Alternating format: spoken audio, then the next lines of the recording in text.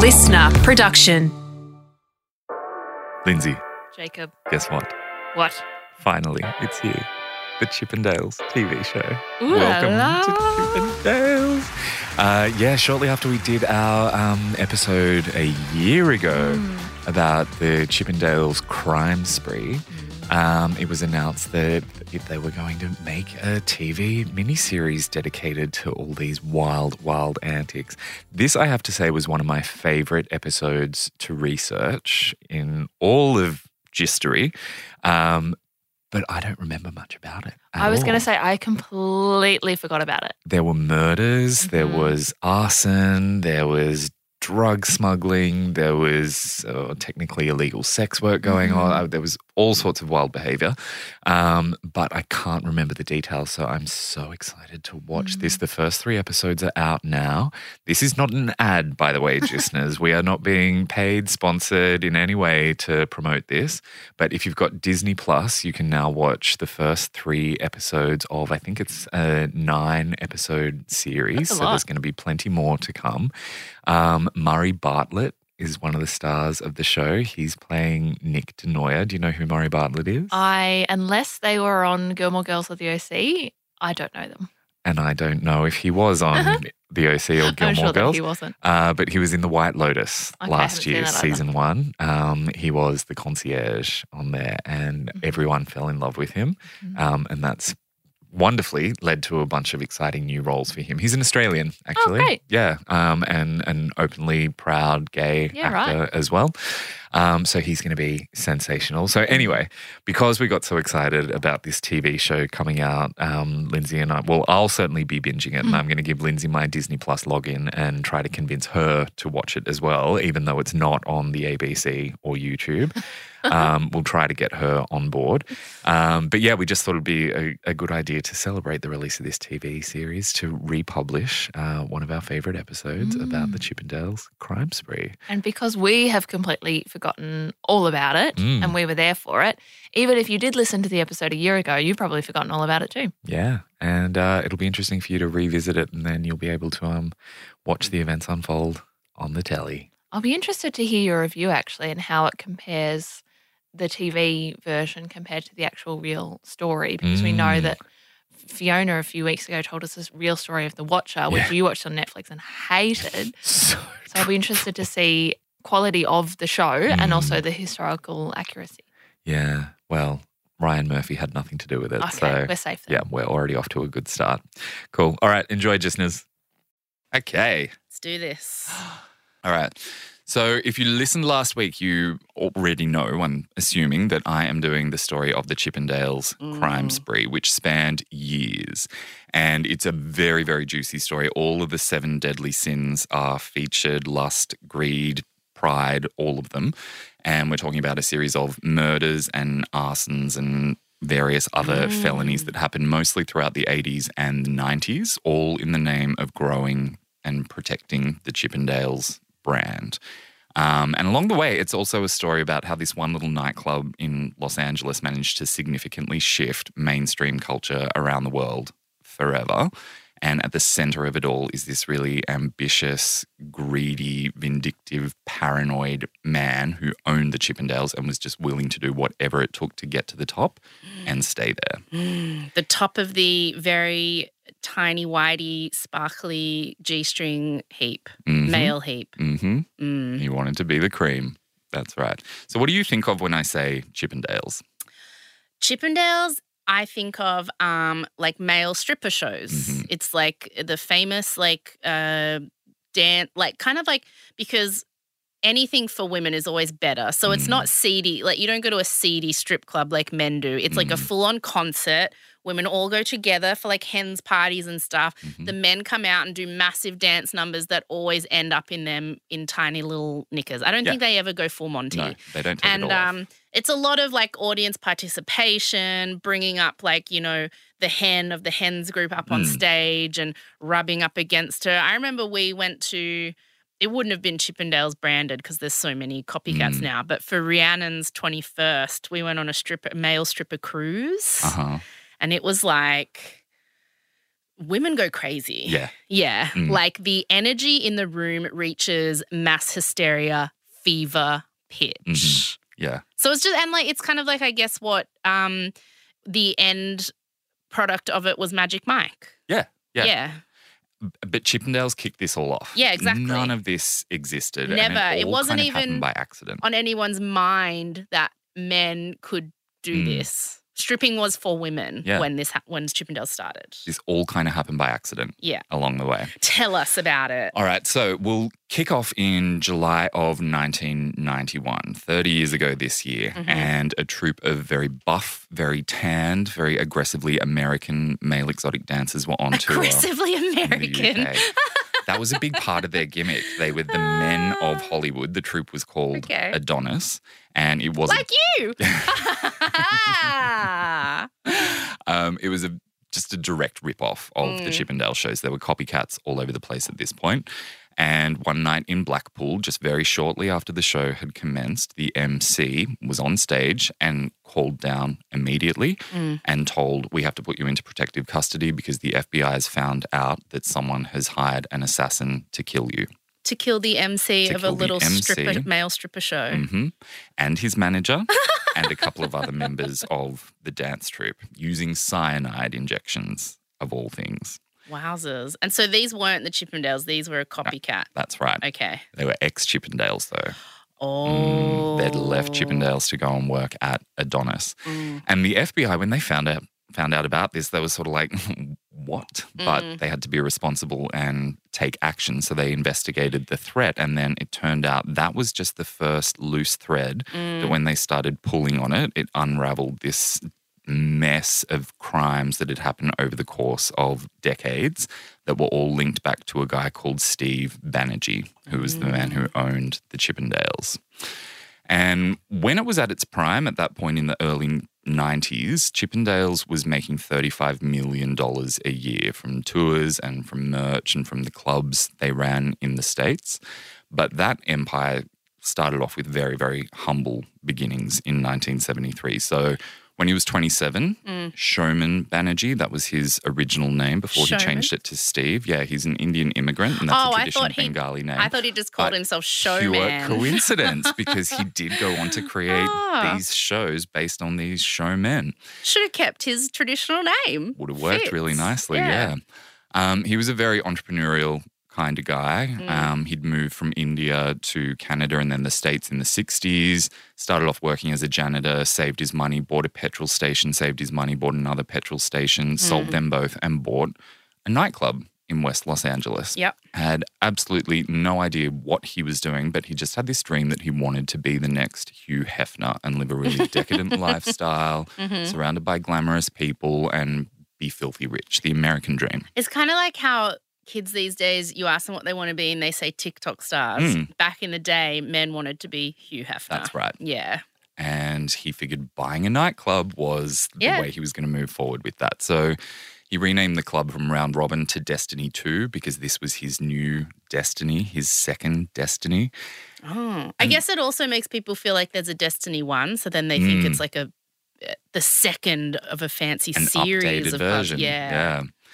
There was not.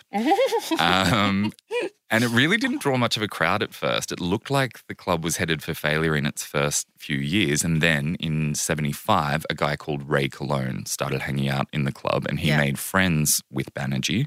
And according to Ray Cologne, he was the one that told Banerjee, look, if you want to turn this place around and actually draw in a crowd, you've got to get rid of that crappy band and start playing disco music. That's what everyone's into right now. That's what's going to attract the ladies. And you got to get some better lighting and better sound systems. And Steve followed his advice. It did the trick. Destiny 2 became very popular on weekends. It was the only club that was open till 4 in the morning in Los Angeles. Remember when the only clubs open till 4 or 5 in the morning were the gay clubs in Sydney? I wonder if we'll go back to that. I don't think so. And even if we did, I'm too old now. Yeah. It's past my time. So weekends, great, but pretty quiet the other nights of the week. And so Banerjee was trying really hard to find a way to get people excited to come to the club on the quiet nights so he could actually start turning a profit. And so he tried out a few gimmicks like backgammon tournaments and disco classes. Women's mud wrestling was the most successful thing that he Of course it was. experimented with. Because why are men? But even that success was relatively minor. So he was constantly on the lookout for this magical element that would bring in a big crowd every night. And then it was 1978 that he decided the missing ingredient was opulence. So he refurbished the entire club with very luxe-looking Chippendale-style furniture, which is like elaborate 18th century style, dark wood, velvet. You know who likes that style? Could it be Caleb? Yeah. Of course he does. He would have loved it. Yeah. And based on how he'd fit the club out, he decided to rename it Chippendales to make it sound super sophisticated. Classy. Yes. And then he tarnished that name forever. It did draw a crowd, but it didn't solve all of his problems because there was still a lot of quiet nights, and also disco was starting to wane in popularity at this time. So even on the busy nights, he was making less money. So he was getting pretty desperate. He needed a big attraction that was going to keep him afloat. And then one day, late in 78, Banerjee accepted a meeting request from a very sleazy slimeball named Paul Snider, whom we met last week. If you've listened to last week's episode about Dorothy Stratton and her life with Paul Snider, you know that Dorothy was the rising star at Playboy at this time, and that everyone in her life, including Hugh Hefner, wanted her to get rid of Snider from the minute he arrived in Los Angeles because you could just tell on sight that he was a terrible hemorrhoid of a person. And even Banerjee hated Snider, but like I said, he was a little bit desperate and kind of willing to try anything. You know, as soon as you just said the word hemorrhoid, it reminded me that we are like so mid-30s approaching middle age that the other night when you and I were out getting drunk, we spent like an hour talking about how we had dealt with our hemorrhoids. Not like current, just in the past. We had this really in-depth conversation about hemorrhoids and how we treated them and how they worked and like how annoying they were. And it's just like how times have changed. That didn't need to leave the table. I feel like it's I feel like people can relate, you know, like when you're 25, you talk about like what boys you like and who you're going to kiss on the weekend. And when you're 35, you're like, oh my God, how do you deal with your hemorrhoids? And I just love the insight. I think subconsciously you called him a hemorrhoid of a human because you were remembering our conversation from the other night when we had a rager and got home at 9:45. Oh, Merry Christmas, listeners. I hope you enjoyed that. Listeners. Yeah, so Snider sold himself as this club promoter with incredible connections through Dorothy to Playboy and to Hugh Hefner, and tried to act like he was this big player. Which, after listening to our episode last week, you know he had no connections. No. He was just a hustler loser. Mm-hmm. Yeah. And Banerjee recognised it. Like, he could just tell from the way Snider dressed the type of guy he was. But he sort of heard Snider out. He pitched ideas Banerjee'd already tried, like hottest man in Los Angeles competitions, but we'll get the Playboy bunnies to judge it, or wet That's actually not a bad competitions. Yeah. Yeah. But it was the sort of thing that had already been tried. Yeah. So it was like, meh. Banerjee said, go away, work out the financials, and then come back and see me once you've got something more concrete, which Snider did in January of 1979. Mm-hmm. But this time he came back with a totally different idea. He said, I went to this gay club in Canada. They had a strip show, and I saw the gays go absolutely apeshit for it. And I think women would do the same thing. I think we should do a male strip competition, but only allow women to come into the club. Yeah. And he'd had all the numbers figured out. It looked kind of favourable. So Banerjee was like, okay, nothing really to lose. Let's go ahead and give it a go. Snider was going to take care of everything. Mm-hmm. So it was February 1979 that Chippendales ran their first ever male stripper competition. Very amateur. The cast were just random guys who'd been scouted at the beach and at gyms, and Snider had just sleazed up to them and asked them if they wanted to come to this club and strip off for women. Well, it was a competition, so you could win $100 Oh, wow. if you were the best performer. Yeah. And the show was completely loose. No choreography, really, apart Just from what guys each guy would had come up with. Yeah, dance to the music. Yeah, okay. No costumes. Some of the acts, though, were quite good. They did some sort of cool acrobatic stuff, but a lot of them were really appalling. Like they just took their clothes off and wiggled their junk in women's which faces. It's just a sign of like, I can do the Adele interview. Like I can go, like I've seen women strip. I'm sure it's easy. It's actually extremely hard to do it in an entertaining way. That women are going to actually enjoy instead of just having something flop towards their nose. Anyway, the women who were there absolutely loved it. So the first night, the place was kind of half full. The very next week, they were completely sold out. Can you imagine the revelation it would have been at the time for the very first time ever as a woman to be allowed to celebrate the female gaze on a man rather than the male gaze on a woman? Like, I can't even imagine how transformative that would have felt to have that power dynamic flip and for you to be the one in the audience screaming, take it off. Yep. And as soon as women started expressing that, Chippendales took that message and ran with it. And they were all like, yes, we entertain, but we empower. We kind of felt like it I'm sure felt like it at the time, though. Yeah. Felt like role reversal. Exactly. Exactly. Yeah. The one issue was, though, Paul Snider was the MC. Did he suck? And he was dreadful. Of course he was. Yeah. But again, I can do the Adele interview. I can MC the show. No, you can't, Paul. Get a professional. The only reason to keep Snider around was because he was bringing Dorothy to the club and she was bringing her Playboy bunny friends. And so that was kind of elevating the reputation even further. And I bet she hated even going. I bet she was just like, oh, okay, I'll go. She actually had a really fun time with her friends.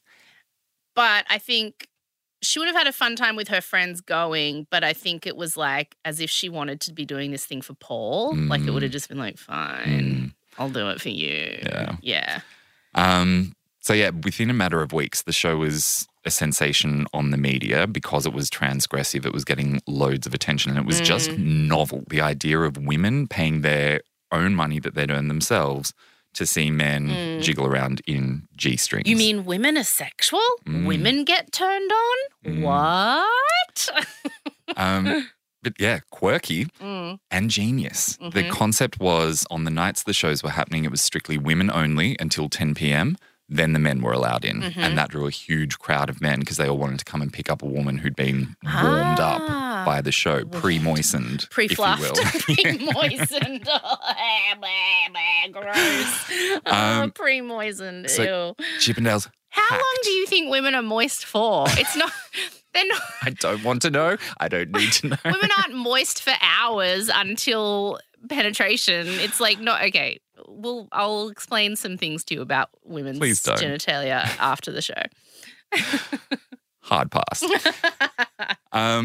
So the club was packed well beyond capacity and pretty early on, Dorothy Stratton had the very cute idea to put the male dancers and the male hosts into the little cuffs and collars and bow ties. Yeah. And she was the one who got Hugh Hefner to give his blessing to use his trademark costume. So that became a big part of the Chippendales brand early on. The buzz kept getting bigger and bigger over the course of a few months. And then they quickly realized we just can't keep going with Paul Snider as the MC here. He was humorless, charmless, robotic. And also a real sleaze. Like women, I imagine, were going to these events as like a safe space for women. You're surrounded by women. Women hold the power in this room. And then you've got this sleazy man making you feel like he is just like every sleazy guy you've ever met at a club. He probably tried to hit on a bunch of them. Like, no doubt. Yeah. So, I mean, I can imagine that it was just like, this has outgrown you extremely fast. You need to get lost. So Banerjee brought in a radio DJ guy called Richard, and Richard had no idea what he was showing up for that night. But he got out on stage and went for it, did a fantastic job, whipped the crowd into a frenzy, which wasn't particularly difficult. So Snider was out, Richard was in, and once Banerjee didn't need Snider at all anymore, he stopped giving him a cut of the profits. And Snider was like, but this is my idea. And Banerjee was sort of like, prove it. We don't have it in writing anywhere. goodbye. I mean, and I know banned him from the club. I know how much of an asshole Snyder is, so I don't feel bad for him. But at the same time, I'm like, he kind of has a point. It was totally. his idea, Yes. but if he wasn't smart enough to get some kind of contract signed, then That's on him. prove it, man. You're Yep. an idiot. Yeah. He kept trying to hang around at the club like a rancid fart. So then, like, they literally told all the bouncers he's not allowed in anymore. And that dispute is believed by a lot of people who were around at that time to be one of the main inciting incidents that led to him being so desperate to hang on to Dorothy. Yeah. And ultimately that tragically led to her murder. Because the Playboy Mansion banned him as well. They stopped letting him in because he was just so annoying. Yeah. And a weird hanger-on. Yeah. So goodbye, Paul Snyder. We won't talk about him any further. Richard, the new MC, loved his gig. He was a very sort of goofy-looking, skinny guy. He wore a white tuxedo and roller skates while he was on stage. That's hilarious. He was kind of like the comic relief in between all the sexy men. And it just proves that things like that are a skill. Like, to MC is a real skill. I often get asked to MC things and I say no. Like, it is just not a skill set I have to be an MC. People often assume I do, but I'm like, no, it is a very difficult thing to do and I'm just not very good at it. And so it's just funny that Paul Snyder assumed he could do it, but then they send in a professional who just gets it like that because to be an MC is really hard. Yeah. Yeah. And he wasn't just being an MC as well. He was kind of adding some creative direction. So he was the one who said, look, why don't we have maybe some input on what the guys wear before they take it off? And maybe we should have some input in their routines and maybe we should request that they wear deodorant and cologne. Ah, yes. Oh, that'd be a nice little touch. And so he was starting to make some progress there. Then one night, the LAPD showed up in the middle of a show and shut everything down for indecent exposure. Really? So they'd been tipped off that the men were getting naked. But strip clubs with women don't get shut down. Oh, why? Man, that is gender dynamics to the max. And also Banerjee was like, technically they're not naked. No one's taking their They G-string never off. got all the way. And they just argued, well, we can see enough of their butt that that's technically public nudity. So they arrested all of the dancers. They also fined Chippendales quite a lot of money because they'd witnessed the women groping the dancers. And that was one of the technicalities that in a venue like that, there could be no touching. And meanwhile, those police that night after the arrest would have gone to their local strip joint and, like, you know what I mean? Yeah. Yeah. And then whenever they had interactions with the cops, a lot of the cops would be like, so how do I get a job here? Yeah, right? Yeah. They could see how much fun it was and how much money they could potentially be making. They could make, yeah. That's right. Women ain't cheap. Yeah. So the show was shut down that week, but it was well and truly back the following week with a bigger crowd than ever because of the media coverage about the raid. Seeing those cops in the club in their uniforms is what gave Richard an idea. We need to come up with a character for each of the dancers. And so he worked with each of them to elevate their costumes, polish up their choreo, and tell a bit of a story with their performance. So there was a biker, there was a cowboy, there was a Zorro, there was a cop, of course. So it was intended to be something for every woman's fantasy. Yeah. They also introduced a no-touching policy, which was absolutely not enforced, but it sort of made it naughtier and more transgressive to touch the dancers. Not only were they touching them as well, they introduced a thing called the tip and kiss, where anytime a woman waved any cash in front of a dancer, he'd have to go over and pash her on the mouth. Oh, no. And so gross for them. Each of the dancers, every performance they were doing, they were kissing like 300 to 400 women every night because everyone wanted a piece of them. They must have been making, and the cold sores they must have got. I know the diseases they would have been spreading. It's so weird watching the footage of this in a COVID world. COVID would have killed everyone in that room. Absolutely. Oh my God. Yeah. Obviously, Banerjee packed in more shows each week. Women of all ages were coming from around America. The dancers really loved their jobs because one of the perks was they always had a line of women who wanted to go home with them at the end of the night, sometimes 2 or 3. I remember at Rhiannon's 21st, one of the girls we were with hooked up with one of the dancers afterwards. Yeah. Like after the ship was a boat, docked in Darling Harbour, we all went on to like clubs around Darling Harbour and all the dancers just went to where all the girls went. Yeah. Did they charge? Do you know? What do you mean charge? Well, the guys from Chippendales, they started off going home with the women for free, and then they realized that they could start charging So they were a like few sex $100s. workers. Yeah. No. The dancers just came and hooked up with girls because they Mhm. knew there was 500 girls there that wanted to hook up with them. Mhm. Yeah. No, it wasn't charged. At Chippendales, it reached the point where they had orgy rooms in the back of the club. So they'd invite some of the female patrons back, and they would And just did go you have for to it. pay to enter the orgy rooms? No, the women were invited. Oh, Yeah. wow. Mm. It's always interesting to me, and it's a kind of double standard in the direction of women this time, that like it's always assumed that for men, you don't need to pay them for sex work because they just like the sex. It's like, no, they also deserve to be paid. Mm-hmm. Pay them. Yep. That's crazy. Yep. Yeah, anyway, that's a whole other conversation. It is, yes. And yeah, they were flying this flag of this is about female empowerment. We're giving the ladies of the 80s exactly what they want. But at the same time, the dancers were being pretty juvenile a lot of the time. So anytime they'd see a woman in a boob tube, they'd go over to her and pull it down. Shark attack her. Shark attack. Yes. Sharking. And like lifting up women's skirts and stuff as well. So that all kind of needed to be tampered down.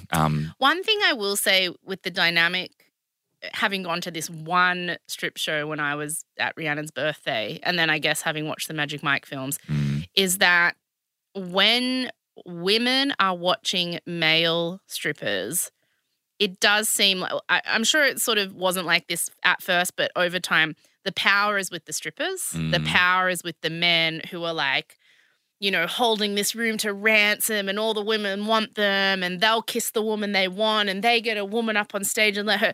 And it feels like, you know, when men go to seedy women's strip clubs, it's like, you'll do what I want, bitch, here's $1. But it's very, even in a situation where women are meant to be empowered, the power balance still swung back to the men. Yep. Yeah. Interesting. Agreed. Yeah.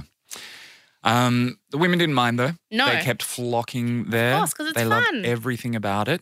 But even though the popularity of the space was growing week on week on week, Banerjee wasn't going to just wait for word of mouth to do his PR for him. He came up with a very savvy marketing strategy to basically use all the free press he was getting thanks to the protesters who hated Chippendales. So there was a group of men who literally tried to sue Chippendales for discrimination because they weren't allowed in to see the show and they thought that was unfair. Oh, I thought because they weren't allowed to dance, and I was like, probs because you're UGG, but no, because they're not allowed in. Yes. Oh, but why do they want to go in? Because they wanted to be able to heckle it down, I think. Oh, get effed. Yeah. Go away. They just didn't want the women to have something. that they like this enjoyed so space much. is not for you. Can They there found be it really one threatening. thing that is not for you, please? Also, there were lots of complaints from neighbours about noise and how Chippendales was destroying the peace because every morning they'd have to clear empty wine bottles and use condoms off their lawns because when everyone Women left in a frenzy. Boob tubes down around their pants in the gutter. Best night ever. Yeah. Woo! There was also a very real issue that Banerjee was constantly exceeding crowd limits in the club. So safely he could fit 300 people in there, but he was packing in more than 600 people night after night, which was a massive fire hazard. So he was fined again and again and again. Yeah. And he just happily paid the fines because that was small change compared to the money that was coming through the door. And every fine meant a headline. So it was cheaper than paying for advertising. Oh, yeah, that's smart. Yeah. He wanted to draw as much controversy as possible because when women heard about these scandals, their key takeaway was sexy muscle men are taking There's their a place up male at this strip club? Yeah. Mhm. Right. Okay, I'm that's in. smart. That's clever.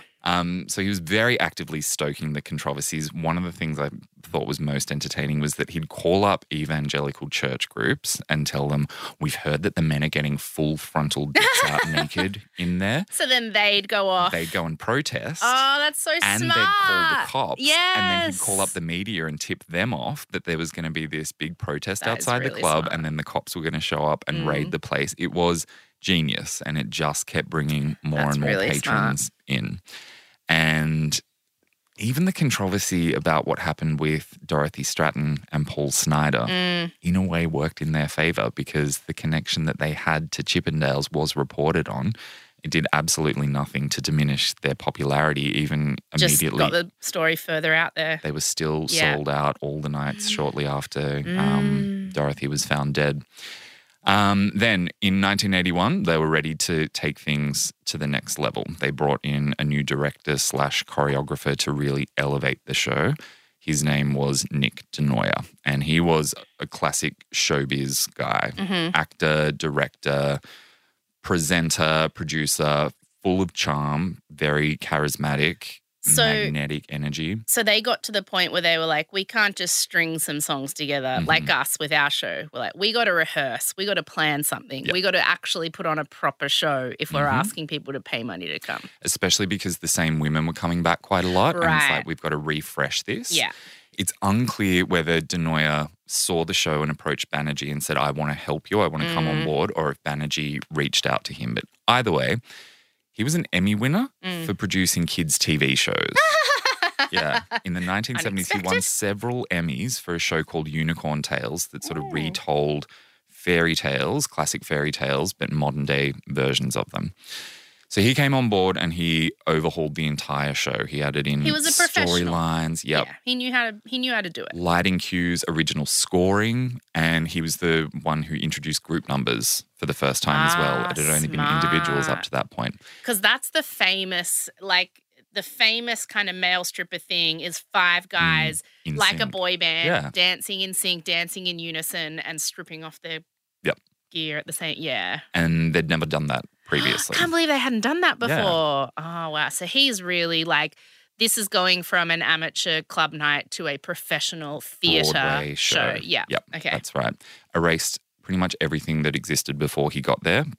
Replaced Richard as the MC, got a sexier guy in. Oh, Richard. Oh, Yeah. my. Gave oh, well. Richard no credit for what he'd done in the first 2 years of the show's existence. He had fun while it lasted. Yeah. He tried to sue, didn't get very far with that. Yeah, probably not. No. Yeah.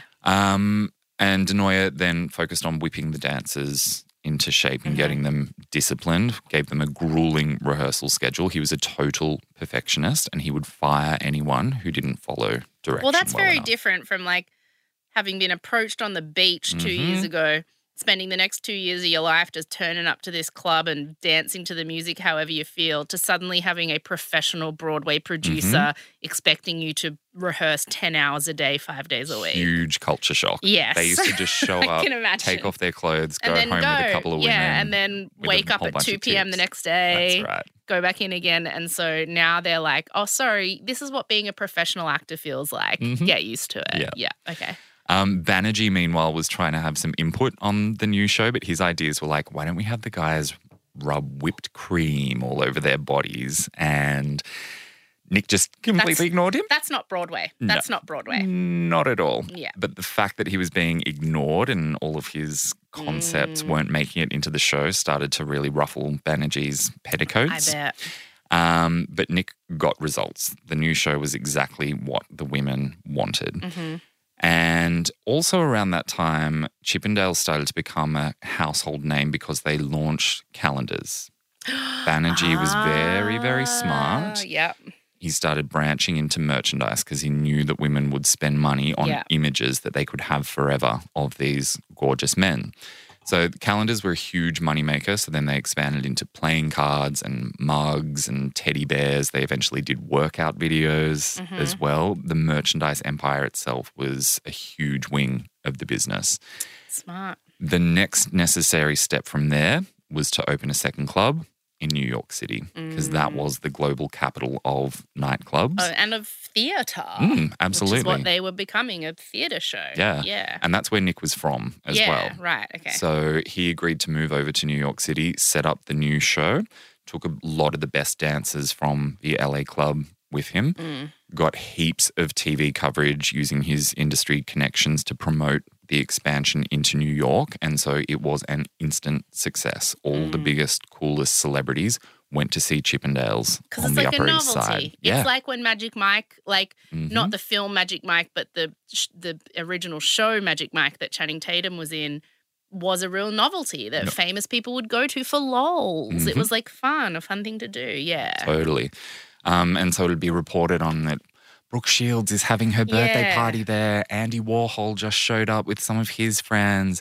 And the dancers became regulars on daytime talk shows from that point onwards because people wanted to hear about their perspective. So you can imagine Phil Donahue, Sally Jessy Raphael, Joan Rivers, they all regularly had the Chippendales on. This is why I love women so much, because when have you ever heard of men being so interested in their female strippers' lives that they want them on daytime TV to hear about them? Mm-hmm. Whereas there's a male stripper show that is phenomenally popular, and the first thing women say is, get them on daytime TV. I want to hear more about their lives. Oh. After they've done a little number, Of which they course, always you do. get a little number. And then while they're doing the interview, of course, they're sitting there in their little cuffs, collars, and Yeah, and talk tidy about how whities. they send money home to their mum and whatever. But I just think that's quite sweet. Yeah. Women are like, yes, strip, I like that, but also tell me about your childhood. it got amazing ratings whenever they had the Chippendales on, of course, love because it's it. mostly women who are watching TV at home At during home the day. ironing at 12 p.m. Yeah, so they kept So coming great. back again and again and again. And Denoyer was always there on set with the dancers. Mm-hmm. He presented himself as the face of Chippendales, always delivering the talking points about female empowerment and gender equality. And he became known as Mr. Chippendale. He was introduced as the founder, the creator, the genius. And Banerjee was That made him very mad. bitter about Yeah. this. Yes. When honestly, he should have been grateful because Denoyer, like I said, very charismatic. Took it to the next level. Yes. Yeah. And on TV, because he was media savvy and he was Yeah. handsome, people It was a loved to see him. professional. Yeah. Yeah. Whereas Banerjee, he was really shy. He found it very difficult to speak on camera. English wasn't his first language. He had a pretty bad stutter. You can't just do the Adele interview. Media is a really hard thing to do. It takes a lot of practice, a lot of getting used to. So he should have just been so grateful. Oh, Denoyer's doing such a wonderful job. Yeah, like he can be the public face. Exactly. But I bet Banerjee has an ego and he wants to be the public face. That's right. Of course. Yes, he tried doing a bit of media training, but it wasn't working. go And he well. realized how much he hated it, but he just resented that Denoyer was getting the credit for what he saw as his idea, which he'd stolen from someone anyway. And so this power struggle started to kind of escalate. They were both trying to assert their authority. Banerjee would like change the cast in the LA show without Denoyer knowing about it, or he'd change up the choreography and So he Denoyer just- would get so furious. Banerjee just starts making like dumb decisions just for the sake of it, just to Petty. be like, I can make decisions too, even though like just let him do it. Yep. He knows what he's doing. That's Yeah. right. So they were openly having screaming fights with each other in front of their staff. And the conflict, it just continued to fester and fester because each one was, intentionally overstepping with the other one.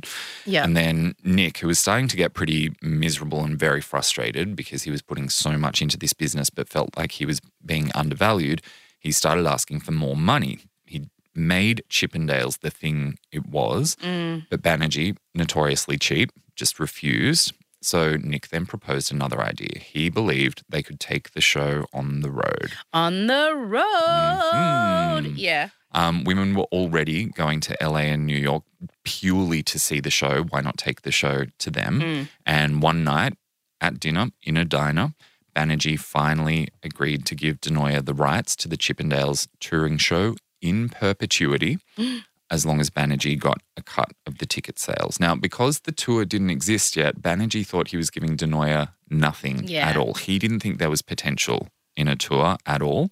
He's stupid. He also didn't know what in perpetuity meant. Oh, that means forever. Yes, correct. Yes. He thought it might mean in theory.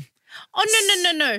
Oh, and because he's a man with an ego, he's like, I can do the Adele interview. I can sign this contract without knowing what it means. I'll just assume what it means. Oh, He thought he was tricking Denoyer. no, But then obviously the sweetheart. tables turned. No. Get a dictionary. By the way, immediately. the agreement was drawn up on a napkin and they shook hands and signed it. Still and signed. That yep, holds up in court. legally binding. Two people signing an agreement. It can be written on anything. I watch enough Law and Order. I know. So this is like a pivotal point in this story, the fact that Nick now had the rights to the Chippendales tour and off he went to focus on getting that set up. Steve Banerjee is so dumb because basically what he just did is give himself one little show in LA, one little show in New York, and Denoya gets the rest of the world. Yes. Is basically what he just did. In perpetuity, which means forever. That's right. What an idiot.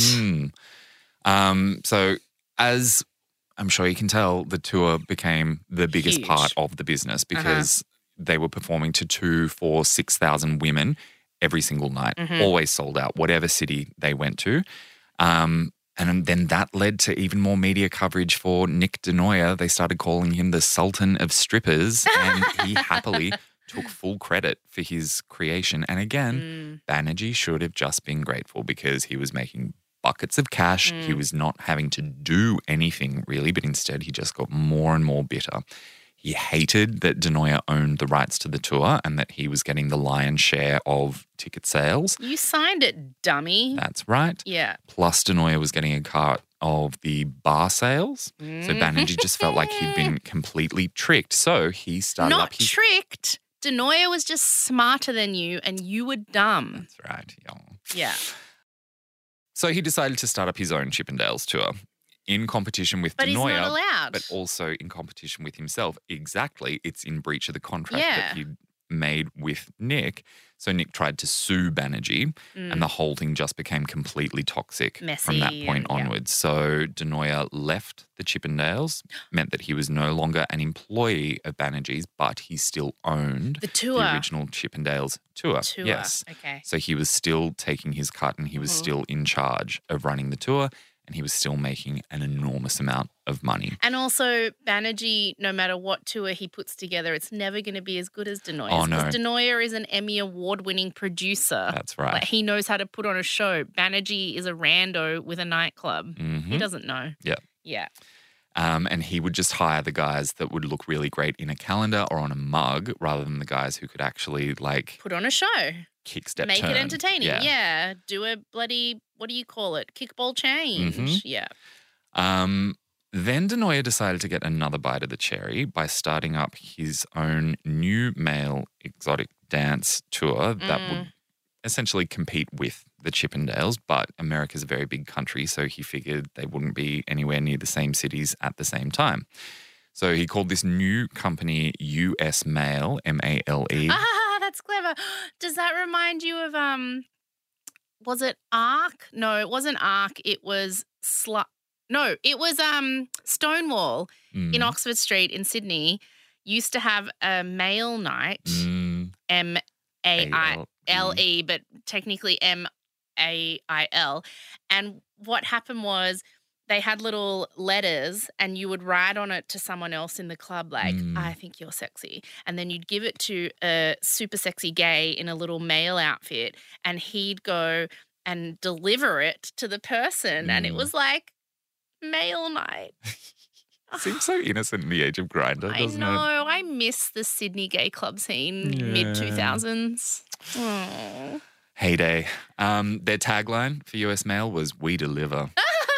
Yes, you do. And Denoya started headhunting dancers from Chippendales, as well as recruiting his own new talent. And he started making plans for a calendar because he really wanted to hit Banerjee Merch. where it hurt. Yeah, hit the merch. So the goal was take Banerjee on head-to-head while still taking a chunk of the profits from the Chippendales tour. So he had won. Yeah. And at that same time, Banerjee embarrassed himself very, very badly.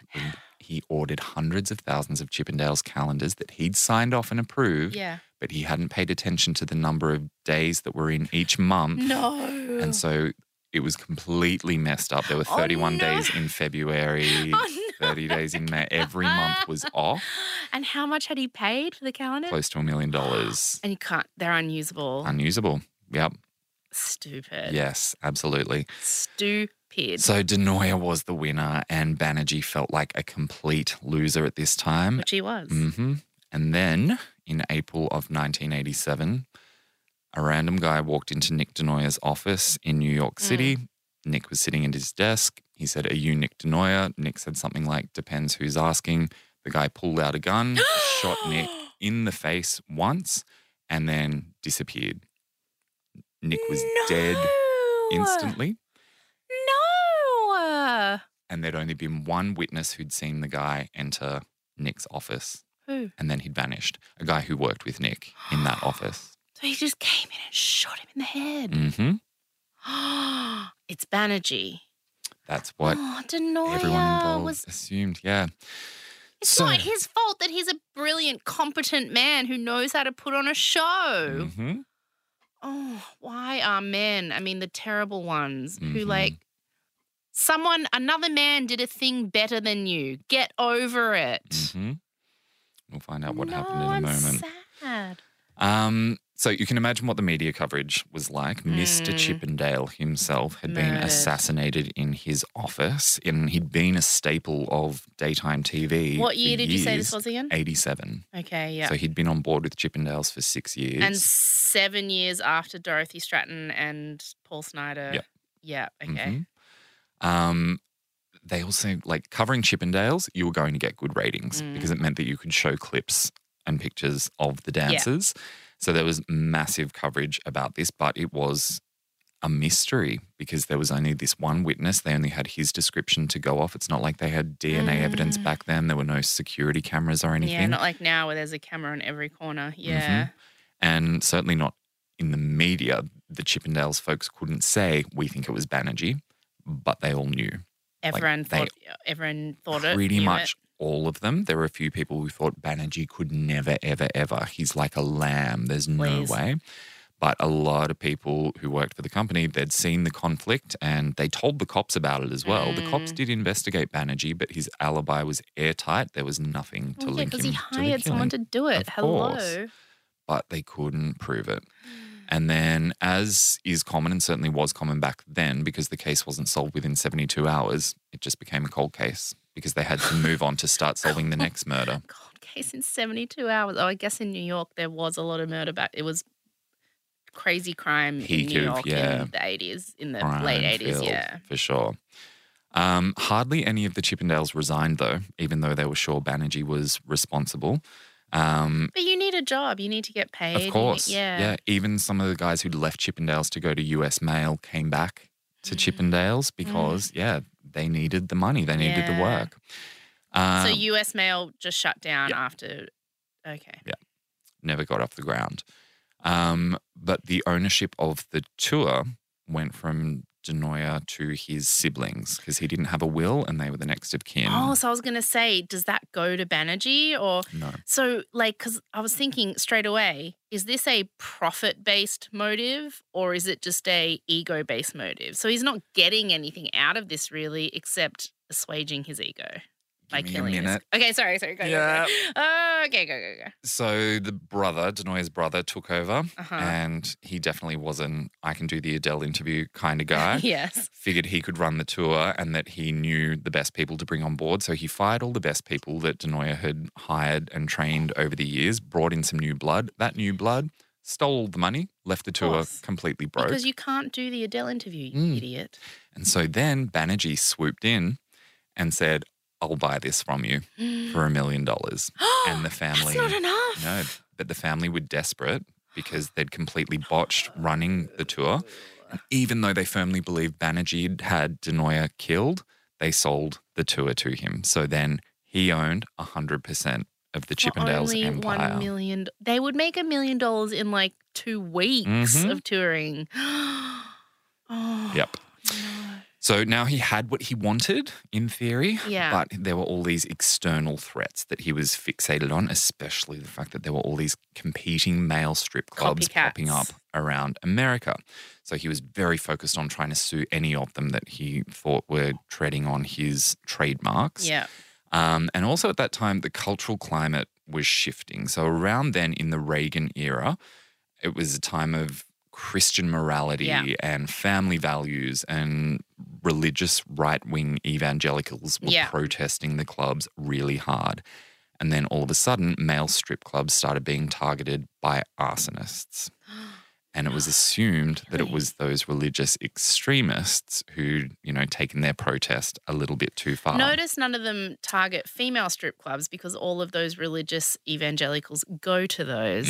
So they don't want to burn down the places they go. They just don't want women to experience The women are their being sexuality. corrupted Yeah. if they're enjoying something like this, Oh, whereas of the men are course. just boys being boys. Yeah, just, giving, living up to their male instincts, which are given by God. Chippendales was never targeted by an arsonist, though. Dynamics. Oh, why wasn't it? Because Banerjee, he'd very Oh. cleverly identified the threat early on, and so he doubled the club's security. And that then just scared off anyone that might try to burn down the Chippendales clubs. That sounds fishy. And again, all the publicity around the arsons ultimately just helped get the word out about these all-male reviews that were going on. But Banerjee's philosophy of scandals are just free marketing didn't ring true forever. So in the late 80s, he had a few legal catastrophes happen. Firstly, he was slapped with a major class action lawsuit by a group of black men who'd been refused entry to the club based on their race. And he ended up having to pay them Was quite a that bit of true? money. They didn't let Yep. black men in? It came to light that Banerjee had a policy that he would only ever have one black man on staff. So he had that sort of element of exoticism for some of the women who were into that fantasy. And he also would not allow black patrons into the club because he thought that was going to make it look like it was a gangster hangout, in his words. He was So he's a deeply total racist. racist. Okay, he's a total racist. Just in case you couldn't tell, he was a total arsewort. He Okay. really was a piece. Then it was also alleged that Banerjee hired a hitman to try to assassinate the ringleader of the class action lawsuit as well. That didn't reflect well on him. Uh-oh. And then also when the cops found out the dancers were running an illegal side hustle as sex workers, Banerjee only fired the black guy who was doing exactly what all the other dancers were doing as well. Okay. Just a real piece of shit. A real piece of work. And if that wasn't bad enough to get the club shut down, the overcrowding breaches reached the point that the city of LA finally, after a decade of just serving fine after fine after fine, they shut the venue down in 1988. They are very lucky there wasn't a major fire. Absolutely, yeah. And because people would have died. Mhm. Yeah. Amazing that they let it go on for a decade before Hundreds they of shut it people down. would have died with Absolutely. that kind of overcrowding in a small venue. Uh-huh. So they finally shut it down. Shut it down. Banerjee found another location in LA, but it bombed, Mm-hmm. which didn't really matter because he still had the New York club, which was thriving. And the tour? The tour and the merch. And he decided to take the tour international, which was genius. He convinced Michael Jackson's very skeptical tour promoter to set up a tour of the UK around theatres, not clubs, theatres. Yeah. This is when it became a real spectacle. It was an instant sellout. It kept growing to the point that at one stage there were 5 different Chippendales troupes touring around Europe at the same time. The money that would be made. Oh my God, he should have retired. Yeah. He had more money than God, but instead he fixated on trying to shut down all the competitors Male that ego. were flooding the market. He just Yeah. couldn't let anyone else have a piece of the pie, even though he had by far the biggest piece. Yeah. He tried to sue his competitors for stealing his concept. Didn't work. Tried to force all the clubs around the world to sign exclusive deals with Chippendale, saying they wouldn't take on different troops. That didn't work. And the one troop that really, really got under his skin was Adonis, the Men of Hollywood, the one that had been set up by former Chippendales I mentioned at the beginning. Oh, so when at the beginning you said that guy had a assassination threat against him. Oh my God, it's totally Steve Banerjee. It was really, really real. Yep. So Banerjee in 1991 approached his old mate Ray Cologne. He was the one who Ray said, Cologne. Yes. A great name. At the beginning, he was the one who said, you got to play disco here if you yes, want to yes, get this yes. place That's off right. the ground. So he'd been hanging around with Banerjee ever since then, and he'd become Banerjee's fixer. He would just do whatever Banerjee needed in terms of odd jobs, quite literally like plumbing. What's the bet? Ray Problems. Cologne's name was like Ray Thompson. And when he entered the club scene, he was like, no, it's Ray Cologne. It's spelt Colon. So I don't think he would have chosen this because I guarantee most people would have called him Ray Colon. Colin. Well, then it probably was Colin. Why are you saying Cologne? It's Cologne. How do you know? All the documentaries and podcasts and everything. But I say mean, what it's about Cologne. Colin Powell? That's Colin. No, wasn't his name Colin? Colin Powell. Yeah, but it was Colin spelled Powell. Colin. So why didn't they call him Colin? Because America's weird. Very. America calls Craig. Yeah, that one always gets me. Yeah, me too. It's so weird. And Aaron. Yeah, why? They just use them Craig interchangeably. isn't Craig. It's Craig. And it's like you say to an American, how do you say Greg? And they go Greg. And you go, how do you say Craig? And they go Craig. It's like, I'm sorry. Those two don't rhyme. You are weird. Anyway. Yeah, so now Banerjee needed Cologne to go and fix this Adonis problem. And the direction he gave was that he wanted several members of Adonis killed while they were on tour of the UK, so it couldn't That's be linked the back to Banerjee. Obvious solution. Obvious solution. Because it'll send a message to everybody else. He told Cologne he'd pay $25,000 for each member of Adonis he could take out, and Cologne accepted the job, but he wasn't going to actually do it himself. He roped in a buddy of his who was a guy called Strawberry. He had red hair, so that was the name he'd given himself. Cologne gave Strawberry a brief over a few drinks one night, and according to Strawberry, he was scared when he heard what the plan was. As he tells it, he's only said that he'd do the job because he thought, oh crap, I know too much and they might actually kill me if I refuse to take this job on. So he agreed to do it. Cologne. I think Colin suits him better, but yeah. And he's setting up a murder. Let's call him Colin. He equipped Strawberry with an eyedropper bottle full of cyanide, which was enough to kill more than 230 people, and a syringe, and told him his mission was to kill the MC of Adonis and his manager and a few other dancers, as many as he had time for, basically. Then he drove Strawberry to the airport, bought him a plane ticket to England, and watched him board the flight. Strawberry landed in England, ditched the cyanide and needles in the airport toilet immediately. He wasn't going to go through with this plan. He hung around in the UK for a few days pretending he was sort of scoping out what was going on. Then he jumped on a plane back to the States, went to the FBI office in Los Angeles, Smart. walked in and told them exactly what he'd been hired to do. Good job, Colin. Smart. Strawberry. Sorry. So Steve Banerjee at this point must have completely lost his mind. Yes. But then also he's lost his mind and he's got people willing to go through on his whims like Colin when he's clearly nuts. Lucky Strawberry was like, I'm going to put a stop to this nonsense. Yep. I mean, the FBI, once they'd heard the whole story, they did kind of think, we think maybe you would have gone through with this if it was more feasible than it was, but you probably saw that this was going to be incredibly difficult to stick a guy with cyanide. What was the plan? You've got an eyedropper of cyanide and you have been told to kill, about 10 people. How was he going to do it? Just walk up to them and go, open your mouth. Sneak up on them. Like how? The original brief from Cologne was try to do it in a crowded place. So like if they're on a dance floor or something and just go and stick it in them there. But he realised he wasn't going to be able to do it. You'd get one person max like that. Yeah.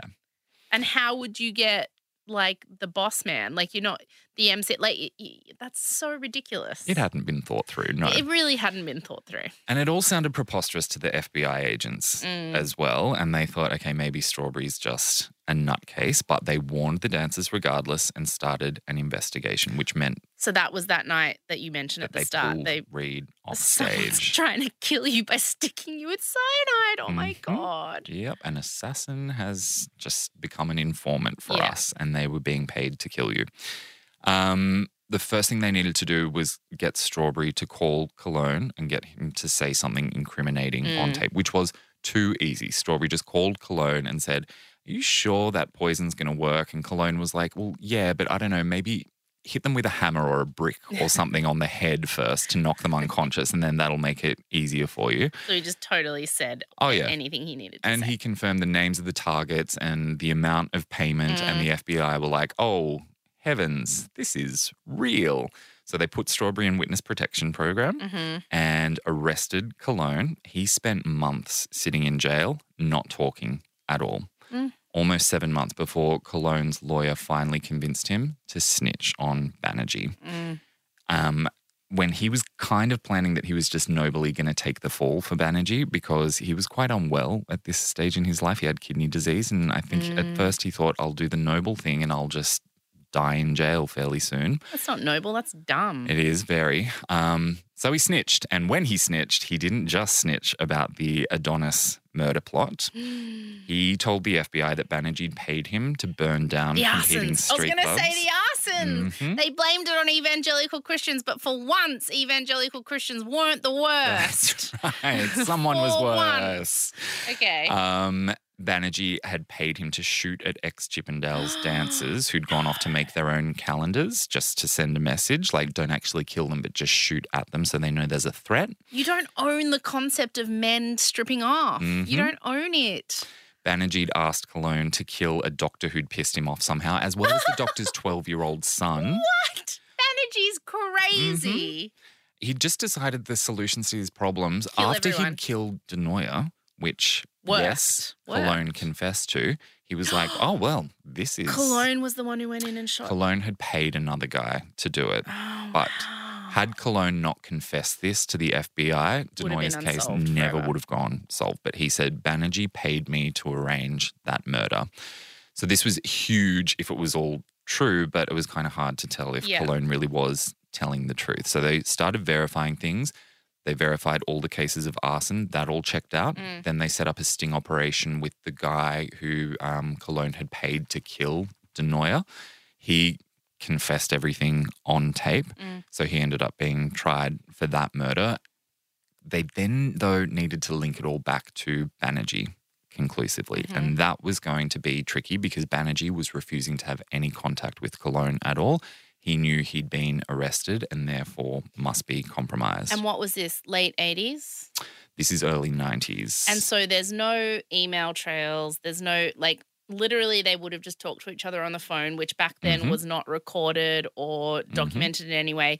So if you wanted to, you could just refuse to cooperate. How are they ever going to prove it? That's right. There's no text message. There's nothing. Yeah. It became very, very tricky. Meanwhile, Banerjee at this time, to try to keep Cologne quiet, he was paying all his legal fees, but he'd sort of set up this elaborate way that he'd take a briefcase full of cash to drop it off to one guy, who'd drop it off to another guy, who'd drop it off to a bar, who'd take it to Cologne's lawyer. Because he was paranoid, he really thought about making sure there were no trails that could lead things back to him. The FBI spent months orchestrating a really elaborate sting operation to finally get Banerjee to condemn himself on tape. They went to the lengths of making it look like Cologne had been sent home on house arrest and then he'd fled the country so that then he could try to lure Banerjee to come over to Europe. First off, he tried Italy and then ultimately it ended up being Switzerland. But the FBI were like taking him to those places. Yes. Oh, wow. Which was all a massive risk because he could have run away at some point. But he proved again and again and again, I'm on your side. I really want you to get this Banerjee guy. He is a piece of shit and I see that now. I should never have stayed friends with him. Banerjee, he was certain that Cologne had been compromised. So he was very, very, very cagey. They had a few meetings here and there. Ultimately, finally, Cologne did get Banerjee alone in a Swiss hotel room, which the FBI had bugged. Banerjee showed up wearing a wig and a fake mustache. So nervy, really just couldn't bring himself to believe that he could trust Cologne. Somehow, Cologne, such a great actor, managed to calm Banerjee down, and then they spent 5 hours discussing all the different crimes that had been committed over the course of years. For someone so paranoid, Banerjee's really stupid. Yes, and so arrogant because one of the things that really was the final nail in the coffin was him saying, look, even if you did talk, the FBI still wouldn't be able to prove that I gave you that gun, that I gave you Nick Denoya's address and that I paid you X amount to have him executed. Unless they listen to this recording of what I just said. But he didn't think that the FBI had jurisdiction to be off American soil. That's why he'd only agreed to finally meet with Cologne. But he also overseas. didn't know that in perpetuity meant forever. So Yeah. I think he's an idiot. Yeah. He thought he was a lot smarter than he was. Now, I have condensed that whole thing right down. This sting operation was its own saga, could be its own Just the Gist. There is an episode about this in a series that I'll tell you about later called Curse of the Chippendales. Sorry, an episode of the documentary series Curse of the Chippendales and the podcast series welcome to your fantasy. Mm-hmm. And there are so many twists and turns along the way here. And I want you to listen because hearing the FBI agent involved describe what happened and how unorthodox it was is fantastic. And also, you get to hear how the FBI agents ended up becoming really good friends with Ray Colon to the point that they were donating blood for blood transfusions that he needed, and they were taking him to his dialysis appointments. Like, See, they became his carers. I kind of feel like I like Cologne, but then I'm like, you organized the assassination of, what's his name? Denoyer. Denoyer. Yeah. So even though you drew the line at infecting 10 strippers with cyanide, you did kill someone else, or at least orchestrated the killing of someone else. Yeah. So I wouldn't be giving him blood, is what I'm saying. They bonded with him. I Also, guess. keeping him alive, quite important if they Sure. wanted to then put Banerjee on trial, which they very much did. Mm. They didn't arrest Banerjee for another 7 months after they had his confession because they just had to make sure they had all their ducks lined up because he was very wealthy and they knew he could wriggle off the hook if they didn't come up with an airtight case. But finally, he was arrested. Again, huge news story. Chippendales showing lots of clips of beefcakes in G-strings and talking about this incredible scandal.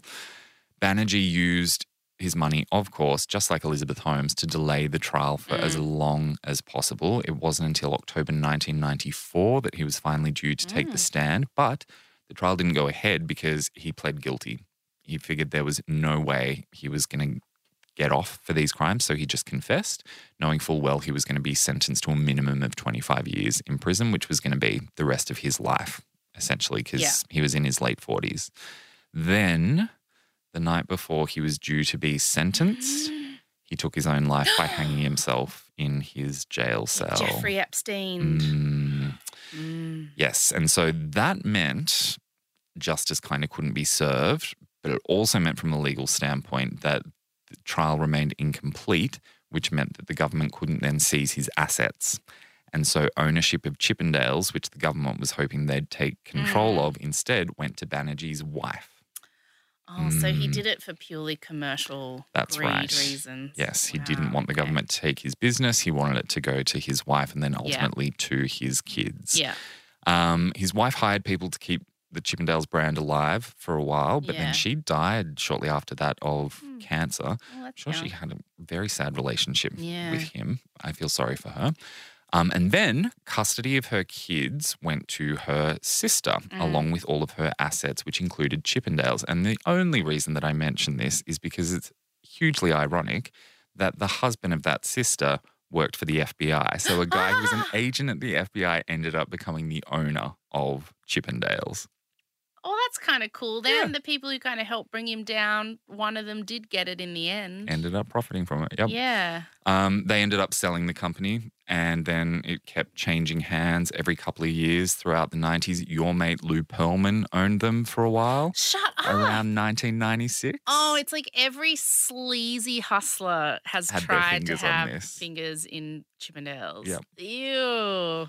But each investor wanted to keep the brand alive and tried Yeah. to sort of ignore the scandals. We've got a squeaky clean image. The New York club stayed open until 2001. It only shut down because 9/11 shut down a lot of businesses over there.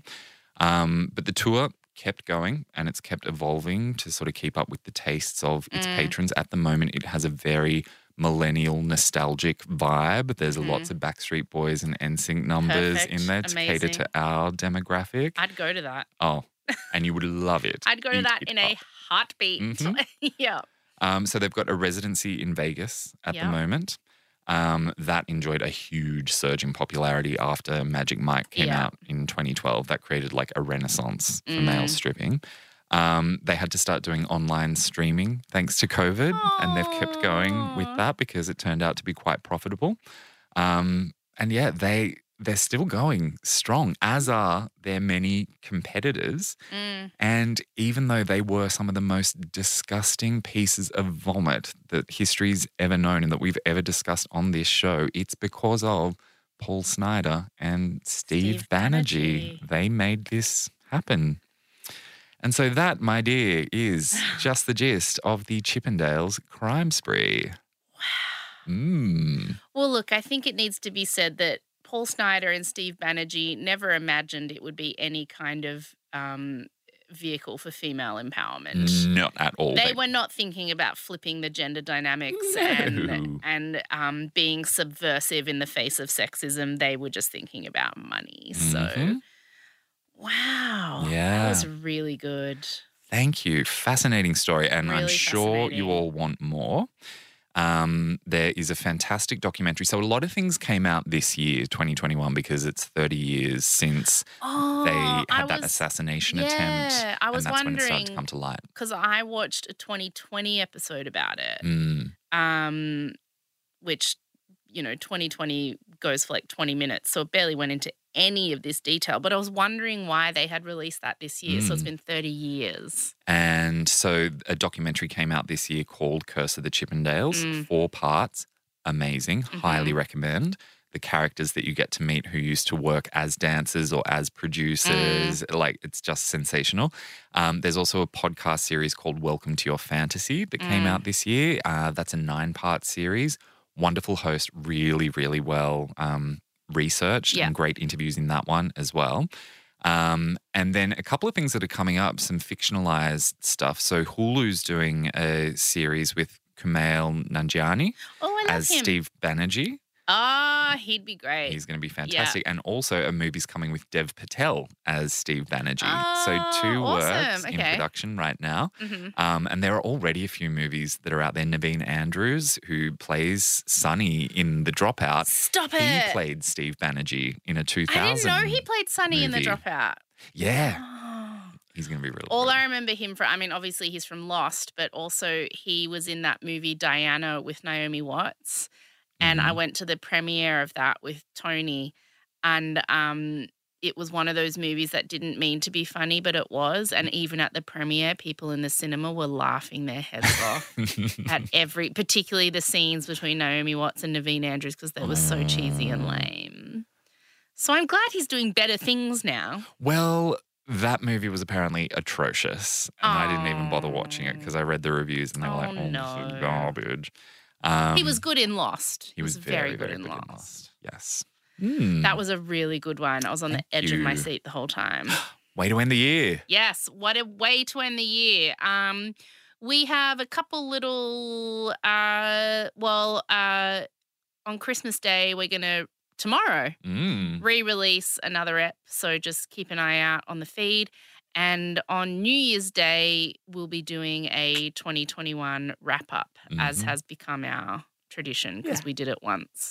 And so now we're doing it again. And what a year, my friend. I was in the nut house. You've had many different shades of tan. It's been a wild ride. It really has. I mean, personally, selfishly, I've mostly had a fantastic year. You have. I'm very, very, very lucky. My mantra this year has been, do you remember years ago there was an Australian newsreader, she tried to say, when she was talking about a lotto winner, she tried to say the luckiest man in the country, and instead she accidentally said the luckiest cunt in the mantry. And so all year I've been telling myself I am the luckiest cunt in this mantry. So I've been very fortunate. You basically had a year avoiding COVID by being in beautiful exotic locations. Yeah. And you were saying before, you have managed to get through the last 2 years. You have not had a single COVID test. I haven't needed to. Because you haven't needed to. No. I've had like 11. But yeah, you've had a good year. So fucking good for fucking you. All right? Don't beep that. Let us have 2 swears at the end of the year, Lindsay. Please, please. Okay, we love you all. We'll do a little Christmas Day introduction of our Santa ep, which is amazing. Re-listen to it, and we'll see you on New Year's Day. Bye. Bye.